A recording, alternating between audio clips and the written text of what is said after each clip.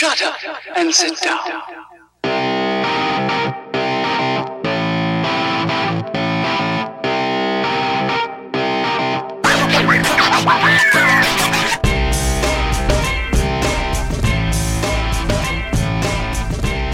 Okay, welcome back to the Limited Upside Podcast. We are now going to tackle the Western Conference playoffs, and to do so, we have SB Nation's best writer. I'm just saying that because we just had Paul Flannery on, and he took exception to being one of the top two. So now I can say, undoubtedly, one of the other top two best NBA writers at SB Nation, Tom Ziller, joining us. It's very exciting for Mike and I. I think it's your first time on the Limited Upside Podcast, so we appreciate you coming on to break down the Western Conference playoffs. And I just want to say that it's always nice to have someone on the West Coast joining us to get a fresh opinion on basketball. Mike and I are so East Coast centric, so thanks for coming on, Tom. Yeah, absolutely, and I will not take exception to any compliments you offer me. You root for a really good team, and you have made a great selection in the team you root for. As have you, Mike.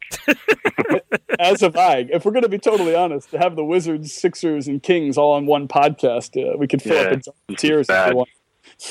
This is awful. Well, the good news is we know a lot more D-League players than most players would, or most people would, so that's nice. But good. So let's dive right into it, guys.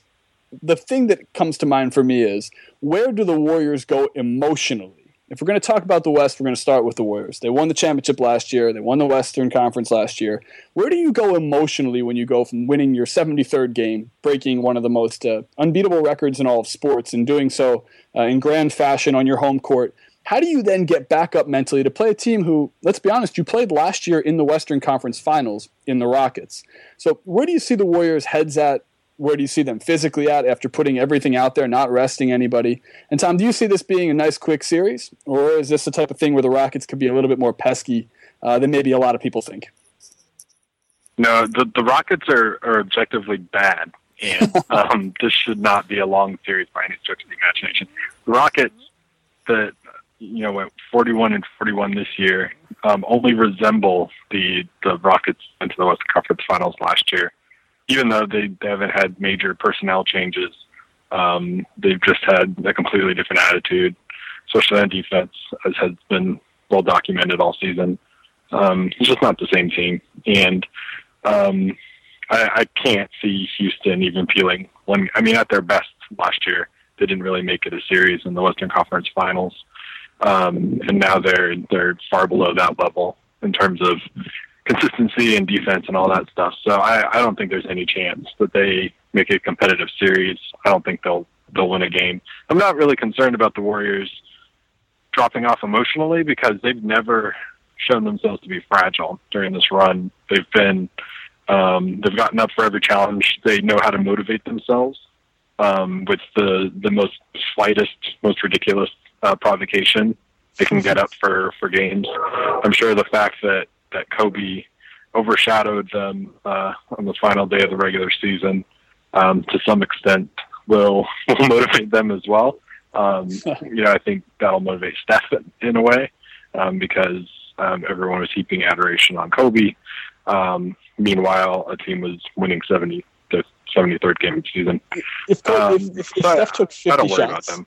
If Steph took 50 shots in a game, he would score 100 points. More than that. Yeah, 120. More than that. Speaking of slights, did you see, I don't know if you guys saw that Steve Kerr was lightly complaining about how they're in the Saturday afternoon primetime slot instead of the Sunday afternoon primetime slot? I didn't see this. I mean, that's first world problems. There are 14 teams that would love to be in that slot. And I understand to a certain extent because Sunday is the sort of big marquee, especially, when playoffs open, but it's just so minor. He wants an extra day of rest for his guys. He probably thought he was getting it coming into these final weeks. And it's not going to happen. They have an earlier game on Saturday, I guess, not the late night game. So, I'm not crying for Steve Kerr. It's classic Warriors, like you talked about, inventing a slight to motivate them. And in a weird way, I think they need motivation because the Rockets are just such a non-threat. Meanwhile, the team that could have faced the Warriors, the Jazz played the Warriors kind of tough this year, and they offer some challenges. So, in a sense, Golden State got a really nice break in that first round, but in another sense, they now have to, the only time they have at least looked human is when they've played a average to bad team, as you so expertly noted in your 13 rules to beat the Warriors. So it almost feels like they're inventing a reason to get up for playing what frankly is a garbage Rockets team this year. I'm sorry. We're wasting time talking about them. Well, there's one thing I want to ask though, because Paul, you just put out a piece to Tom, you just put out a piece today. The rankings, the top 241 players in the playoffs, and you have in the superstars under fire component James Harden. Can you tell me why he's under fire here? Well, he had a disaster of a season in terms of his reputation, and Sure. every good thing he did last year to build his reputation as someone who actually cares about defense and winning and not looking like a one-sided gunner. Everything he built up last season, he erased this year. He might not make the All-NBA team after narrowly coming in second place for MVP, which is crazy considering he's still entering his prime. And he's, the alpha and omega of that team on offense and put up huge numbers still. But Right. so I think he's going to, I don't think he can, but I think we're sort of a need for him to show out in the first round, whether that's scoring a ridiculous amount of points, whether that's, not showing up on the hilarious defense lines. Even last night, even Wednesday against the Kings B team, which is like most teams' B team, he had a couple of plays where it was just like, what are you doing? Why aren't you even trying? So I don't think he can actually accomplish any sort of reputation recovery against the Warriors. That's a bad draw for him, but I think there's the imperative that it should do so. But all that defense, man, that's so hard. That takes so much effort. That then takes away from energy you can use for offense. No, I'm just kidding. We are talking way too much about the Rockets. I'm putting a stop to it. Okay. I'll flip it. Warriors. Last year, I mean, they got through everybody, but there were some hiccups along the way. My sense is that this year is going to be much smoother, but is there any reason to believe that anyone they play will give them any more trouble than any of the teams they played last year? I mean, they swept the Pelicans last year, and that was not an easy sweep. They were down 2-1 to Memphis. The Houston series was at least competitive, and then obviously Cleveland was very competitive. I don't think we're going to see I'm not sure we're going to see a series as competitive as any of those were. I mean, am I getting ahead of myself?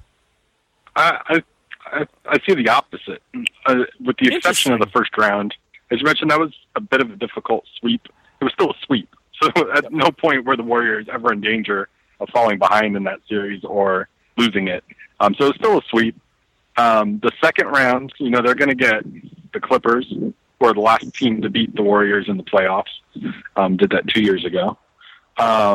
Or they're going to get the Blazers, who, Dame put up 50 on them earlier this season. And while the Warriors have otherwise played them well, I think just having a backcourt that sort of mirrors Golden State's backcourt to a slightly lesser degree could cause some problems. I think more so than like the Houston series last year.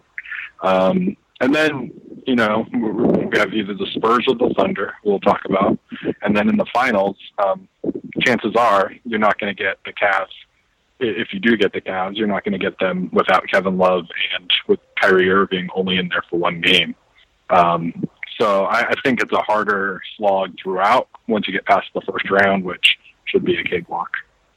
I tend to agree with you, on that, Tom. I think it's interesting. After this first round, in the same exact way that you kind of just broke it down, there are a lot of legacy matchups here.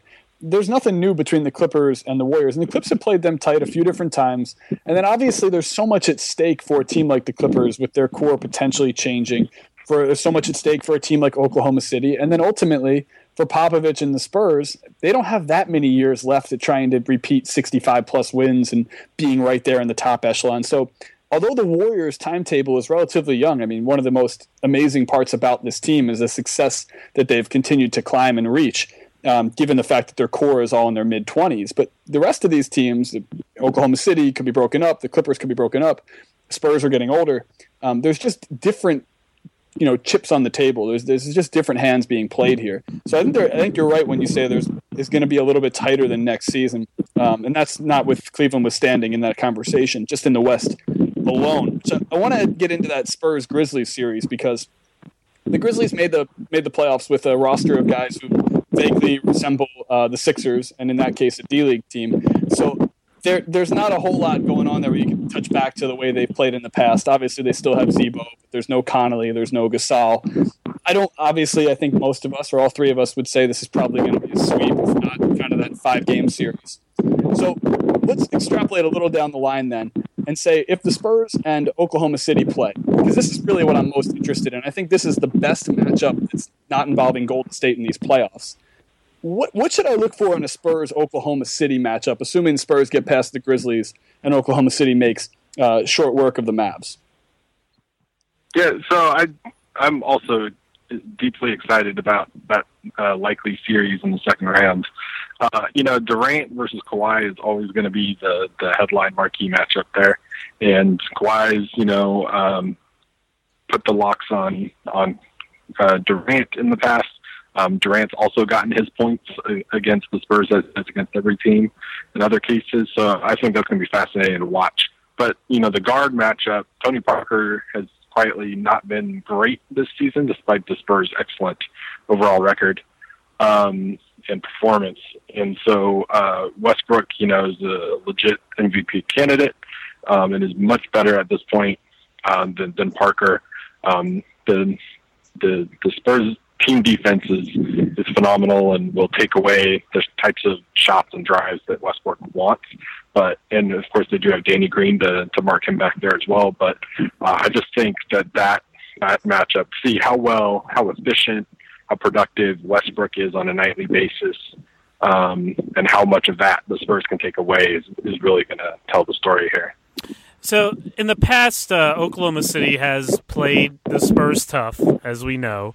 They've had their athleticism has proven to be too much for this sort of fast-paced, sort of equal opportunity, great motion that the Spurs have. The Thunder's athleticism has been able to kind of short-circuit that in the past. And you look at the Thunder, and they still have sort of the roots of that team with Durant, Westbrook, and Ibaka. At the same time, the Thunder have not really been consistent defensively all year, even more so than under Scott Brooks when they would have ebbs and flows.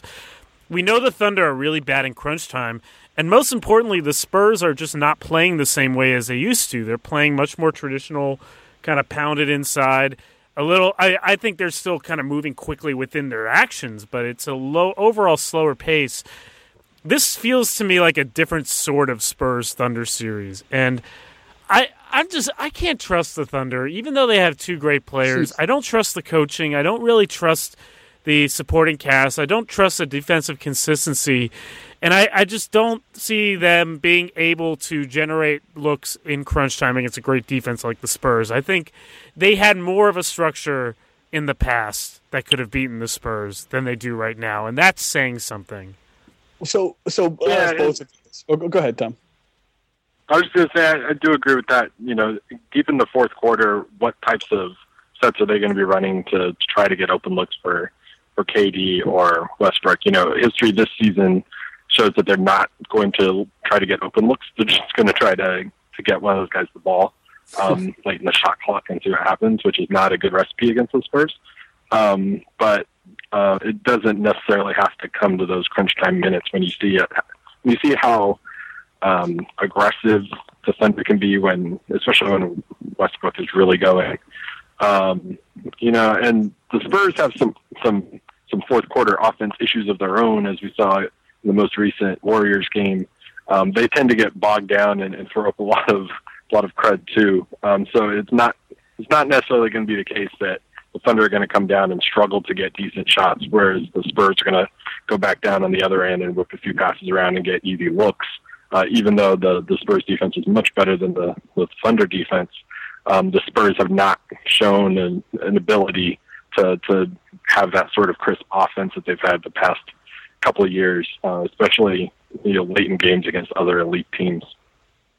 So I have a question then, because at the end of that Warriors-Spurs game the other night, the last one they played, the fourth and final game, the Spurs had an awkward defensive lineup in the game, and part of that's because they're playing the Warriors. But and Prada, you'd mentioned this a couple times, but what's the closing five, or is it very situational for the Spurs in the series against Oklahoma City? Because with Kevin Martin on the court and Danny Green not playing, their perimeter defense was suspect, and that's against a team who plays the best perimeter basketball in the Warriors. So I'm kind of wondering how they, or what matchups they put in place to kind of try to mess with Westbrook, when it would seem that they're a little confused themselves on the best five around the perimeter for defense at the end of the game, and that's a team who won, 66, 67 games or whatever it may be. So yeah, what is that? Yeah, that felt like a fake lineup to me. I mean, there's no way Popovich really thinks that Kevin Martin can play and guard anyone on the Warriors. I mean, we're talking to probably the biggest Kevin Martin fan on the planet, and even Tom has to admit that. So I think the only situation that Kevin Martin can play late game minutes against the Thunder is if Andre Robertson is in the game, where you have a natural guy who you don't need to guard. You could put the guy who can't guard anyone on him. But in all other cases, I mean, even Dion Waiters out there, or Kyle Singlet playing down, or you have the Payne and Westbrook dual point guard lineup. Hopefully that shows its face in the playoffs. You just can't have Kevin Martin out there. And I tend to agree that I think Pop realizes that and may have just been trying to get him some run in a big game late in the season to see what he had there. But I don't see Kevin Martin playing key minutes in such a series. Right. So we're talking about San Antonio's closing five issues, and we've yet to mention that Oklahoma City's closing five is right now is just as much of a catastrophe, if not more. I mean, I may be playing with fire, underestimating Westbrook and Durant.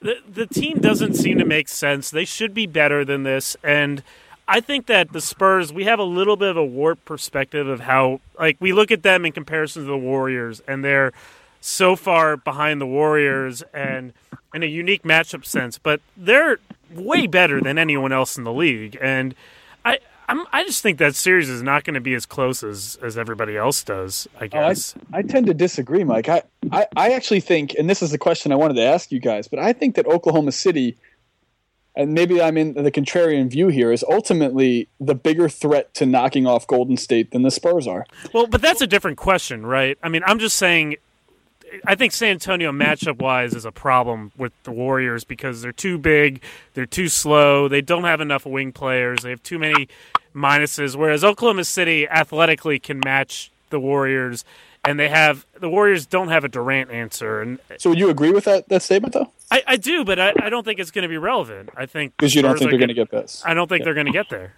Okay, so just so we don't make every Grizzlies and Mavs fan mad because we just totally glossed over them, do we anticipate Spurs sweeping the Grizzlies? And no. Okay. The Mavericks, might peel off a game or two against the Thunder. Okay. The Grizzlies have no chance. They barely made the playoffs, despite having a massive cushion a month ago. Just without Conley and Gasol, there's just no offensive punch there whatsoever, and it's a little sad, but not really. Tom, can you name five guys on the Grizzlies who played in their last game of the season? Absolutely. Of course. I can name them all, probably. Xavier Mumford and JaMychal Green. And, two of my favorite players in the league, by the way, Xavier Mumford and JaMychal Green. I'm not kidding. Yeah. No, they're nice little players. I had a whole category in them on the Grizzlies Mash unit in my rankings for a reason. That's a great way to. It is completely a mass unit. Even more credit to Dave Yeager, by the way, then for not completely imploding and missing the playoffs, which with that lineup you would have thought to be a very real reality there. So that's just with a slight gloss over of those two matchups. I tend to agree. I think that the Mavs will probably win a game at home. That's one of my favorite coaching matchups because you got Billy Donovan making his first NBA playoff appearance against Carlisle, who feels like he's been in the playoffs every year since he got into coaching. And again, in Dirk's last stand, if you will. So I can see the Mavs showing up for a game there. Maybe Dirk wills them to a victory, but nothing really past that. I did want to get your thought on that, Tom, about who the bigger threat is to the Warriors, in your opinion, if it's the Spurs or if it's Oklahoma City.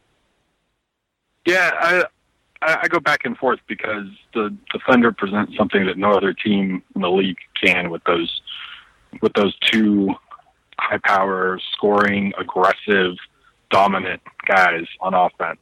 No other team in the league obviously offers that, other than the Warriors, I suppose. But that poses a real issue for Golden State's defense. But then Golden State has a historic offense that the Thunder can't deal with any regularity. The one big Saturday night matchup on ABC between the Warriors and Thunders earlier this season, I thought, the Thunder, they had a huge comeback and eventually gave it all up. I thought after that game they had a chance in the playoffs against the Warriors, but since then, the fourth quarter issues have just sort of continued to get worse and worse for them. That was sort of like the moment, I think, where the basketball living nation sort of recognized that issue, and they haven't done anything to sort of fix it since then.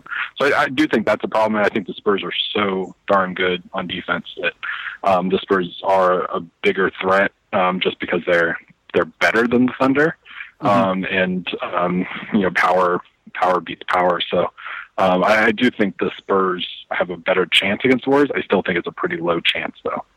Yeah, I tend to agree with that. I'll say, look, I think that was convincing, and you kind of are changing my opinion on this. I think that in a lightning in a bottle situation, that Saturday night game was just so awesome. As a fan of the game, as a fan of both those teams, as someone who's been a supporter of Westbrook for years and years and years, he's finally getting his, he in well-deserved due here as such a dynamic superstar player that he is, without people harking on, he turns it over, he lunges in the passing lanes too much, exposes his defense.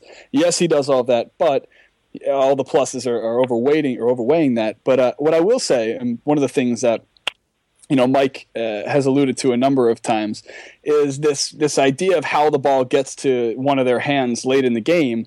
And I think that obviously that's where the Popovich Spurs dynamic plays into whatever his idea is for how to execute that game. Whether they win or lose it, it's going to be executed in that fashion.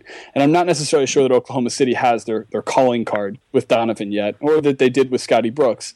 So maybe I'm swaying more to the Spurs side. We just did a podcast where we picked the Celtics to win and the Hawks to win, and then the Celtics to win and then the Hawks to win. So maybe this is that situation for me for the Western Conference playoffs here.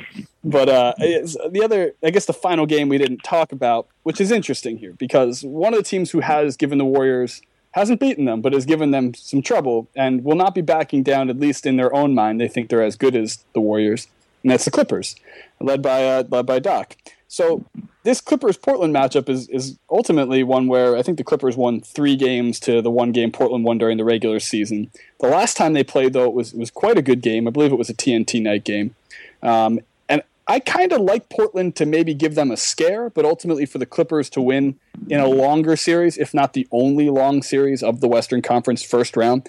Prada, you're a huge fan of Terry Stotts and have been pretty vocal about that. Do you think this is the type of thing where Portland and Dame can kind of will them to a longer series, or do you think the Clippers kind of find themselves and the new Blake back in the lineup situation and put it on them in a 4 or 5 game series? Yeah, I would love if Portland made this a series. I think the Clippers can be had just because Blake Griffin really doesn't look like himself. They're still working him back. They have that weird identity crisis that these teams have when they work back a star after being successful without him. The problem I see is I don't see defensively Portland. I don't see how they have any shot to really guard Paul, guard the DeAndre Paul pick and roll, guard even Blake Griffin at 80%. Portland's a really nice story, and I love watching their offense, and I think Lillard is good to steal a game or two, but I don't think that this is going to be as competitive a series as we would hope. Tom, what do you think? Yeah, my concern with Portland is their front court. So Ed Davis comes off the bench every night, is totally fine and good, and a really nice piece up front. I don't think they have another playoff-worthy starter, really, in that front court. Noah Vonleh plays quite a bit. Mason Plumlee, I think, the bloom is sort of off him as a contributor. Myers Leonard, I suppose, he's injured. He's injured, so he's not doing stuff. So I just don't think they have enough up front. I like the backcourt, obviously, and I think Dame can shoot them to at least one win. I think they could get a couple wins at home. They're sneaky good up in Portland, and so I do think. That said, Chris Paul is an all-defense type caliber defender, and so they could hold him back, and maybe it's C.J. McCollum that has to get loose. The bench situation is kind of interesting with these teams because neither of them can really rely too much on backcourt scoring from their bench. I'm a huge fan of Alan Crabb, and Al-Farouq Aminu has been great defensively. He's probably their only plus defender other than Ed Davis in the rotation. So it's going to be tough to slow down the Clippers, like Mike said. But I do think, just by the sheer star power of Lillard, they can do something. The Clippers aren't perfect, and Clippers can be beat, especially when they have to go to that bench. And if Doc is looking at resting up guys in the first round a little bit more than would be typical, so that you can keep them fresh. The Warriors, who will likely have a lot of rest, that could factor in as well. Yeah, like who guards JJ Redick on the Blazers? Right. They don't have anybody to guard JJ Redick. They don't have anyone really to guard Chris Paul unless Lillard has a defensive series of his life.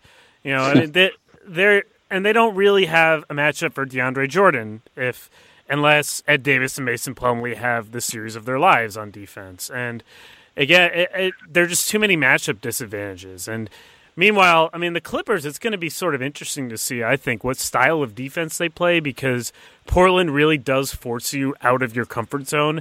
But at the same time, the Clippers, for the last couple years, less so this year, play a much more aggressive, trapping style of defense that you need to do against Portland, and you need to do well because they're so good at moving the ball out of the traps.